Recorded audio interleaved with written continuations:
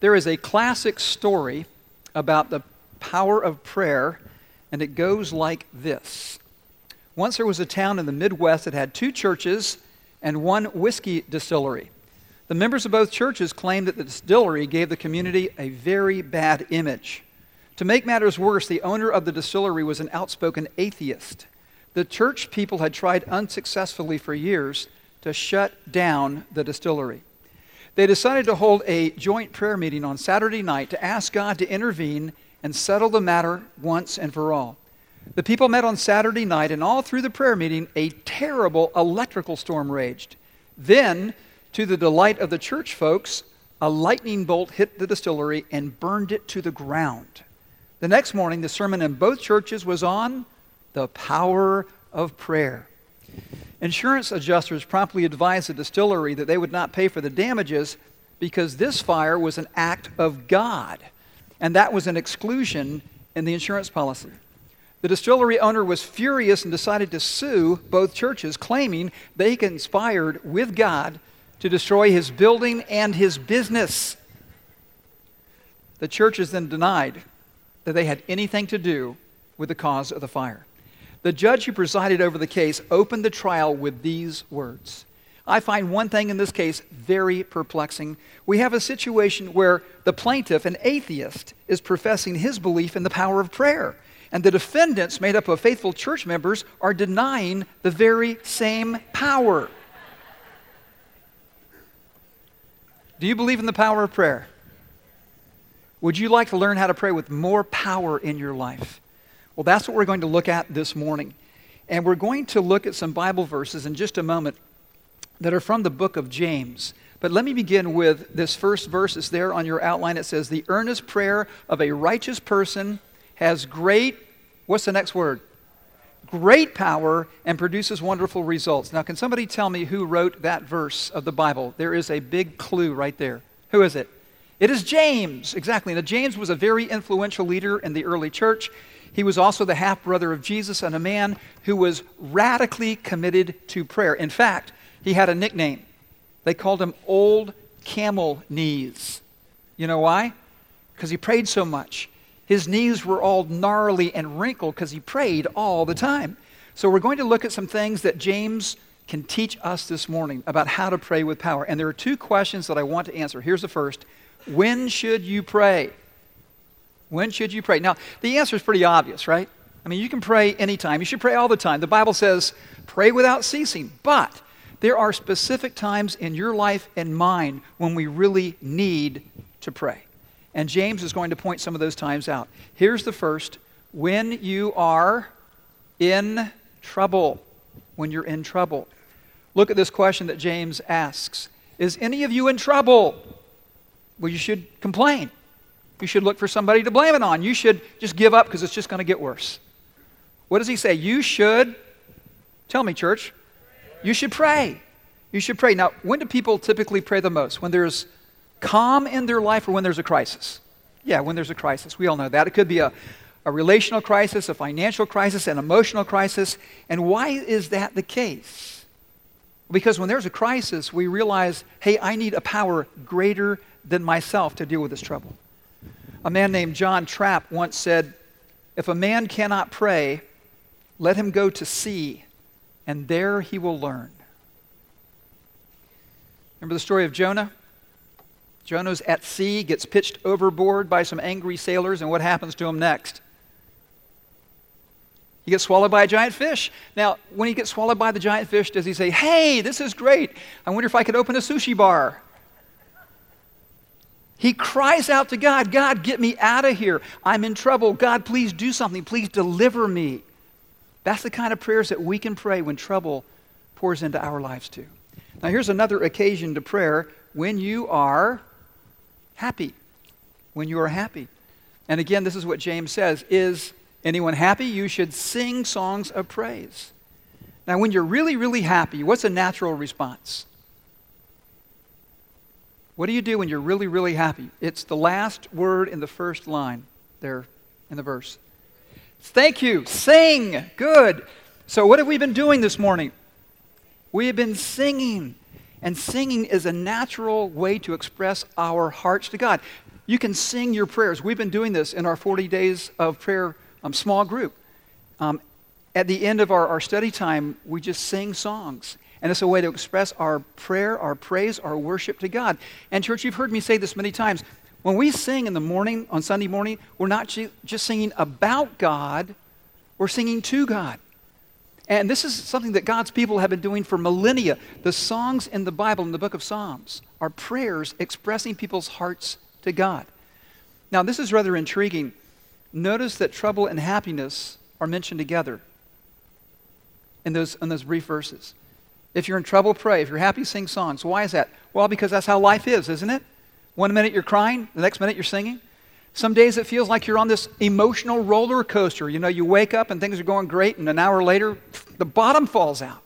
And James says, listen, whether you're in trouble, whether you're happy, whether you're anywhere in between, you should pray. You should pray and cry out to God. Now, here's another time that we can pray, when you and others are sick. How many of you know somebody who's been sick in the last couple of weeks? How many of you have been sick in the last couple of weeks? There is an epidemic of flu. There are a lot of people who are sick. Now, look at verse 14. It says this, is any among you sick? Now, the word sick here means without strength. This is somebody who's just wiped out. They're so weak they can't even get out of bed. James says, well, here's what you should do. Let them call the elders of the church to pray over them and anoint them with oil in the name of the Lord. And we've done this here in our church. There have been times when people have been really sick and they've called the elders and we have anointed them with oil and prayed over them. And certainly this is something that was done in the first century. There was a medicinal value in the oil that was applied to people. Remember the story of the Good Samaritan? This guy gets beat up by robbers and he takes oil and bandages this guy's wounds. But notice this, the emphasis is not on the power of the oil. The emphasis is on the power of what? Prayer. Because James goes on and he says this in verse 15, and the prayer offered in faith will make the sick person well. The Lord will raise them up. If they have sinned, they will be forgiven. And then he goes on, therefore confess your sins to each other and pray for each other so that you may be healed.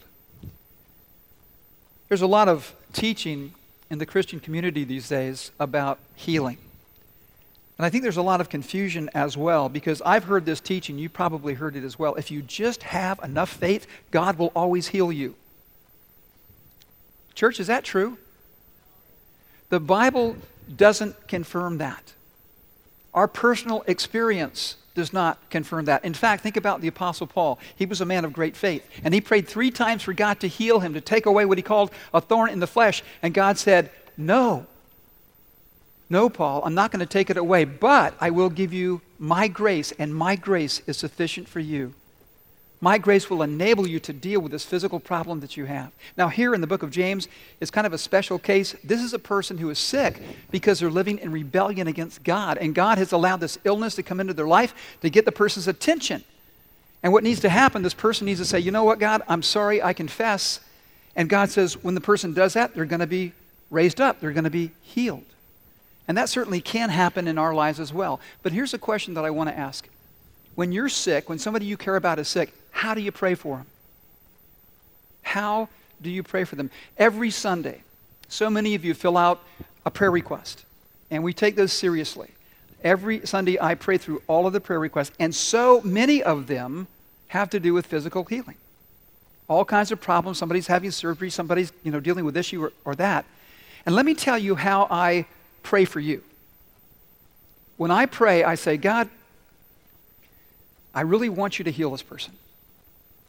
I pray that you will heal them completely. And here's why. Because the scripture says that we should bring our desires to God.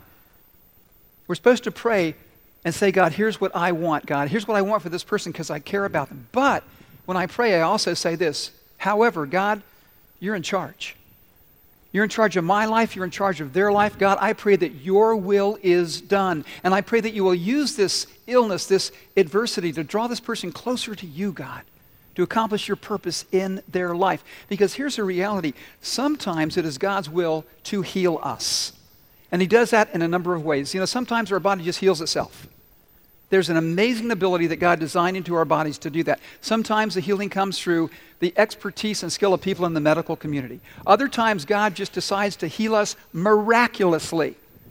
And church, I've experienced all three of those healings in the last couple of months. I know that God can heal in the way that He chooses. But here's the reality. Sometimes God does this. Sometimes God takes people home to heal them. And we've talked about this before. Because here's the reality. There are times when God, for His own purposes, for His own reasons, hears us pray, God, please, I want to get better. I want to be healed. And God says, no, not yet. And God has a purpose. And I'm convinced of this, church, that the Scripture says that everything God allows into our lives is for our good and for His glory. I firmly believe that. But I also believe that so often the suffering, the pain, the illness is not just to benefit us. It's to benefit others.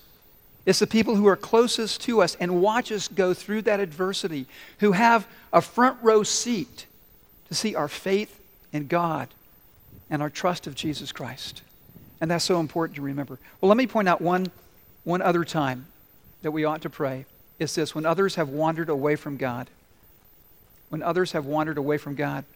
This is from verse 19. James says, my brothers and sisters, if one of you should wander from the truth, and someone should bring that person back, remember this: whoever turns a sinner from the error of their way will save them from death and cover over a multitude of sins.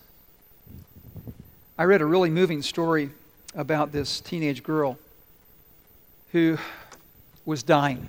She only had a few months to live, and she went to her pastor and said, I just want to do something significant with my life. What should I do? And he said, here's what I would suggest. Make a list of people who you want to come to know Jesus, and you start praying for them every single day. And so she started to do that. And one by one, the people on that list started giving their lives to Christ. She was so excited, she started praying even harder, day after day, for all the people on her list. Well, after a few months, this young girl finally succumbed to her illness. And after she died, her parents found a piece of paper under her pillow. It was her prayer list. There were 56 names on it.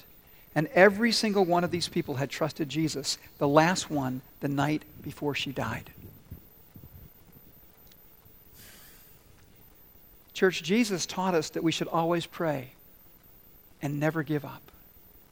And I think that's especially important when we're praying for people who have wandered away from God and away from His purpose for their lives. Some of you moms and dads this morning are parents of a prodigal son or a prodigal daughter. And I want to encourage you, keep praying that they will come home to God, that they will open their eyes and see how much Jesus loves them and get back on the path that God has for their life. And let me say this too. I really relate to that story in the Bible about the prodigal son, because that story is about me. There was a time in my life when I decided I was going to run from God. And I actually had a friend, and I said to him, I'm going to pray a prayer out loud, and I want you to be a witness to it. And he thought it was kind of weird. I said, no, listen, I'm serious. Just pray with your eyes open, because I have something I want to say to God. And I prayed and I said, God, here's the deal. I've heard my whole life that you're real. I've heard that you love me, but it doesn't feel like that. So here's the deal, God. I'm going to run as far and as fast as I can away from you. And if you're real, you prove it. You come get me, God.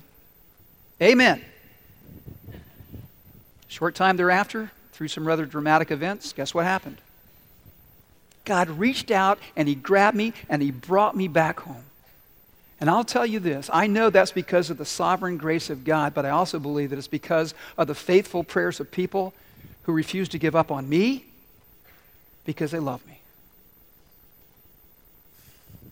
Moms, dads, keep praying for those prodigal sons and daughters. And when you pray, ask God to bring somebody into their life that will help them get back on the right path. Pray that God will bring circumstances into their lives that will bring them to their knees, so the only place they can look is up and see the face of Jesus. Because our prayers have power. Let me say this too, church. If you're a Christian this morning, do you have a list? Do you have a prayer list? Do you have people that you're praying will come to know Jesus? People at work, people in your neighborhood, people at school? There's an acronym, PUSH, P-U-S-H. You know what it stands for? Pray until something happens. That's what we need to do. We need a prayer list. We need to pray until something happens in the hearts of people that we want to follow Jesus. And here's the deal. Look around you right now. Are there any empty seats here? Yeah.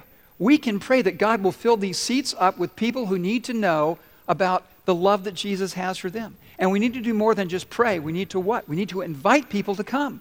Did you know, and I just saw a video about this the other day, the percentage of people who have asked to attend a church service would say yes. 82%. Can you imagine what would happen if we were serious, intentional about inviting people, praying for people? Listen, our membership covenant, and many of you are familiar with this, it says this: I will share the responsibility for my church by doing three things: by praying for its growth, by inviting the unchurched to attend, and by warmly welcoming those who visit. Church, I want to encourage all of us to do that. Pray, invite, and welcome. And let's see what God will do. Well, so far we've looked at when to pray. Now let's consider this question: how can you pray with power? And here's where it begins. Make sure you have a right relationship with God.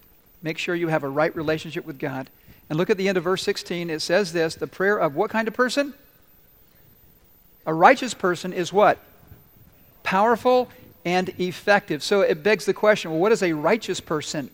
Well, simply this: a person who has a right relationship with God. How do you have a right relationship with God? By understanding, believing, embracing the gospel, the good news about Jesus. Now, I tried something first service, and I thought I'd try it with you as well. You know, here at our church, we're a gospel-centered church. We talk about the bad news and the good news. And I firmly believe that you can't possibly understand how good the good news is unless you understand how bad the bad news is. So I want to do this. I want to divide the church right now. These two sections here, everybody up against the wall, you're the bad news people. All right? And then everybody here to my right, you're the good news people. And I want to do that because I think the good news kind of outweighs the bad news. So there's more of us over here. And I want to do this. I want to kind of be the gospel coach. Because here's the deal, church. I want you to be able to express the bad news and the good news to people in your life. And I also want you to be able to preach the gospel to yourself. And I'm going to talk about that in just a minute. But let's talk about the bad news for a minute, all right? The bad news is that we're born into this world with a heart that pulls us away from God's purpose and plan for our lives. God says, love me with all of your heart. We don't. He says, love your neighbor as yourself. We don't. And there's a word in the Bible for this that has 3 letters and has a big I in the middle. And the word is good. Some of you are over here. Good news people. Okay, that's okay. You can participate if you really want to. All right, so it's sin. And our sin separates us from God because God's holy and we're not. And the Bible also says that the consequence of our sin is this: the wages of sin is death. What we deserve for our sin is to die and to be separated from God forever. And that's some really bad news. There's no doubt about it. And it even is worse because we can't do anything to rescue ourselves. But there is what? Good news. And the good news is there is a God who loves you like nobody else. Now, good news, people, we know there's one God, but this one God exists in how many persons? Okay, God the Father, God the Son, God the Holy Spirit. And we know the story of the gospel is that God the Father sends God the Son to earth in the person of Jesus. And what kind of life does Jesus live? Starts with a P. Perfect life, the life we could never live. And then he allows himself to be arrested and beaten and hung on a cross. And on the cross, God the Father is willing to put our sin on Jesus and punish him in our place. Jesus dies the death that we deserve. Now, we've got these 2 big problems. Bad news, people, what's our first big problem? Starts with an S. And what's the second problem? Okay, you got giant problems, sin and death. God has a solution. So what is God's solution for sin, good news people? Starts with the letter F. Forgiveness, exactly. Made possible by whom? By Jesus. By his sacrificial death, it is now possible for us to be forgiven.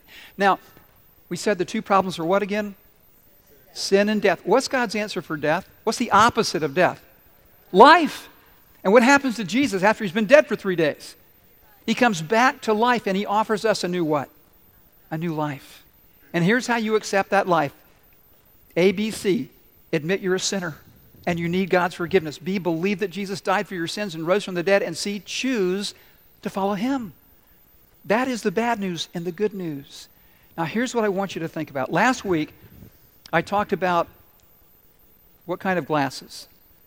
Gospel glasses, exactly. And I encourage you to look at yourself, to look at your life through gospel glasses, because it makes all the difference in the world. Because when you look in the mirror and you put on your gospel glasses, you realize, you know what? I have a new record, I have a new identity, and I have a new potential.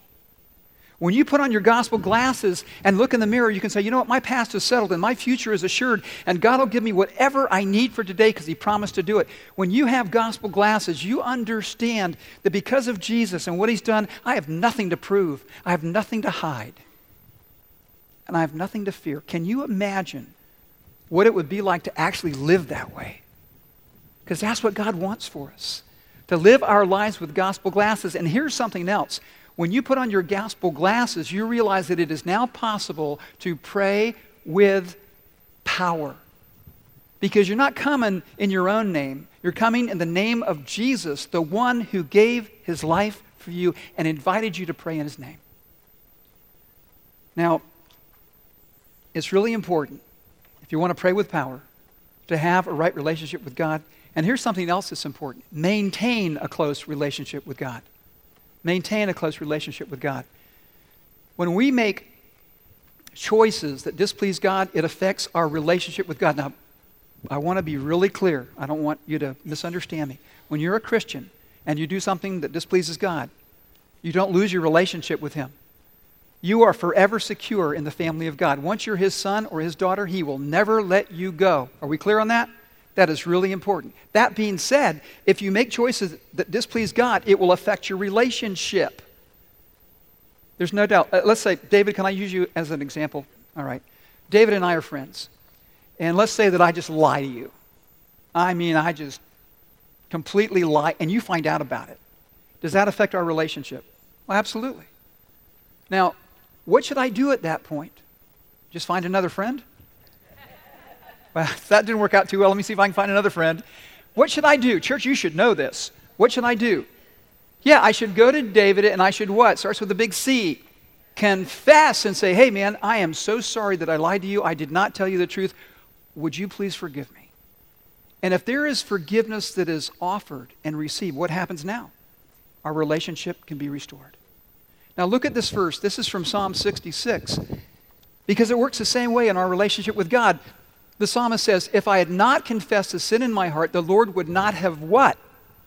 Listened. It affects your prayer life. And here's something else that affects our closeness to God, the way that we treat other people. And this is especially true in marriage. Check out this verse. In the same way, you husbands must give honor to your wives. Treat her as you should. Notice this. So that your prayers will not be what? Hindered. Guys, you should underline that verse in your Bible before your wife does. Seriously. This is so important. We can't possibly mistreat other people, especially those closest to us, and expect God to hear our prayers. Whenever we displease God, we have to come to God and confess and ask for His forgiveness, and that restores our closeness to God. Now here's something else that's necessary in order to pray with power. Believe that God has the power to fulfill His promises to you. We have to believe that God has the power to fulfill His promises to us. In James 1, he talks about asking God for wisdom. How many of you need wisdom right now? Man, we all do. And that's the assumption in this verse. If any of you lacks wisdom, because we all do, you should ask God, who gives generously to all without finding fault. And what's the promise? It's right there. And it will what? Be given to you. But, James goes on, there's a certain way you have to ask. When you ask, you must believe and not doubt. And here's the reasoning. Because the one who doubts is like a wave of the sea, blown and tossed by the wind. Those who doubt should not think that they will receive anything from the Lord. That's a pretty radical statement, isn't it? And then he says, they are double-minded and unstable in all they do. This passage reminds me of that story in the Bible where the disciples are in a boat, they're in the middle of the lake, it's dark, and they see this shadowy figure approaching. They think it's a ghost, and Jesus knows they're terrified, and he says, hey, don't be afraid, it's me. And Peter impetuous Peter says, well, Lord, if it's really you, then tell me to come to you on the water. And what does Jesus say? Well, come on, Peter. And many of you know the story. What does he do? He gets out of the boat because he believes that he can walk on water to Jesus. And I guess for a couple of steps, it's working out pretty well for Peter. And he must have been just amazed at what was taking place. But then he starts to look at the wind and the waves, and what happens? He starts to sink. And what does Jesus do? Good try, Peter. Down to 11 disciples now. What does Jesus do? Yeah, he reaches down and he says, Peter, where's your faith? Why did you doubt? Because you see, when Peter wasn't doubting, he was doing something with and in the power of God that wasn't otherwise possible. Now think about this. When we pray, sometimes we have all this faith, right? God, give me wisdom. God, give me strength. God, show me what to do. And you say amen, and you think, man, God's going to come through. God's got this. Let's go. And it's like getting out of the boat. You take a few steps, and all of a sudden circumstances hit you right upside the head, and you start going, whoa, man, I'm not so sure about this. I don't know if God can do this. I don't know if God's going to come through. And so you start to doubt. You start to waver. Just like that wave of the sea. And God, I can just hear God sometimes saying, Dudley, where's your faith? Why do you doubt that I'm going to keep my promises to you? Church, that's what God wants from us. He wants us to believe Him, to believe that He will do exactly what He's promised to do in our lives. There's a person mentioned in the book of James who was a man of faith and a man of prayer. His name's Elijah. And it says this, Elijah was a human being even as we are. Now, James says that because he doesn't want us to think that Elijah was some kind of, spiritual superhero. Just a guy, a human being like us. And he prayed earnestly that it wouldn't rain, and it didn't for 3.5 years. And then verse 18, again he prayed, and the heavens gave rain, and the earth produced its crops. In the Bible, there's a strong connection between belief and prayer. Listen to this quote from a woman. Her name is Nancy Spiegelberg. Lord, I crawled across the barrenness to you with my empty cup, uncertain and asking any small drop of refreshment. If only I had known you better, I would have come running with a bucket. Isn't that beautiful? Sometimes we pray and we go, God, I really need you to do something here. Okay, would you just fill my cup? And what she's saying is, what, if you knew God better, you wouldn't need a cup. What would you need? You need a bucket. Because we have a big God who has a lot of power, the power to answer big prayers. So church, if we want to pray with power, we have to believe that God is able to keep His promises. And here's the final thing that we need to do to have a powerful prayer life. Surrender to God's will for your life. Surrender to God's will for your life. This is what we read in James chapter 4. God opposes the proud, but shows favor to the humble. Submit yourselves then to God. Another word for submit is surrender. If you want to see a powerful prayer life, you have to surrender your will to the will of God. But honestly, that word is not a very popular word in our culture. It has some really negative connotations. When an army loses, it surrenders. When a criminal is caught, they surrender to the police. To surrender is to give up. To surrender is to lose. And nobody wants to be a what? I don't want to be a loser. And then Jesus comes along and He turns things upside down and He says, you know what? You want to find your life? You need to lose it first. You need to surrender your heart, your dreams. You need to surrender everything to the will of your Father in heaven. And yet we know this. There are some significant barriers to really surrendering to God. I mean, we'll give God some. We may give God most, but that song, I Surrender All? I'm not ready to go there yet. And here's one of the biggest reasons. It's fear. I mean, what if I really did that? If I said, God, here's my job, here's my family, here's my finances, here's my life. We're sometimes afraid, if I did that, God might mess it up. Or how about this? There's pride. I don't want to surrender my life to anybody. I want to be in charge. I want to call the shots. And that attitude gets to the heart of what it means to surrender. Because I think there's one word that describes the biblical concept of surrender. Do you know what that word is? Whatever. God, whatever you say is what I'm going to do. God, wherever you lead is where I'm going to go. We sang it just a few minutes ago. That's a song of surrender, giving your life to God. And listen, this is not a one-time choice. You know, I signed up to follow Jesus in 1995. You sign up to follow Jesus every day of your life. That is a continual choice of surrendering your heart, your schedule, your mind to God. But I'll tell you what, it's the best way to live. It is the only way to experience the joy and the freedom and the peace and the purpose that God has for each one of us. And church, realize this. You're going to surrender to something. Everybody does. You can surrender to pride. You can surrender to popularity. You can surrender to sexual temptation. You can surrender to bitterness and anger and resentment over the things that have happened to you in the past. Or you can do this. You can surrender to fear and anxiety about what might happen to you in the future. Or you can make this choice. You can surrender to Jesus Christ and His incredible love for you. I want to close this morning with a story behind a song. And I'd like to ask the worship team to come up to the stage because we're going to sing this together in just a moment. It's a song that I think many of you know. It's a very moving story. And the person who wrote the words to this song, his name's Joe. And Joe was 25 years old. He fell in love. He was engaged to be married. And the day before the wedding, his fiancée drowned. She died tragically. And he was heartbroken, and so he sailed from his home in Ireland to start a new life in Canada.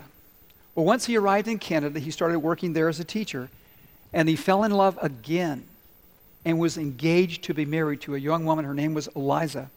But once again, his hopes and dreams were shattered because she got ill and died before they could get married.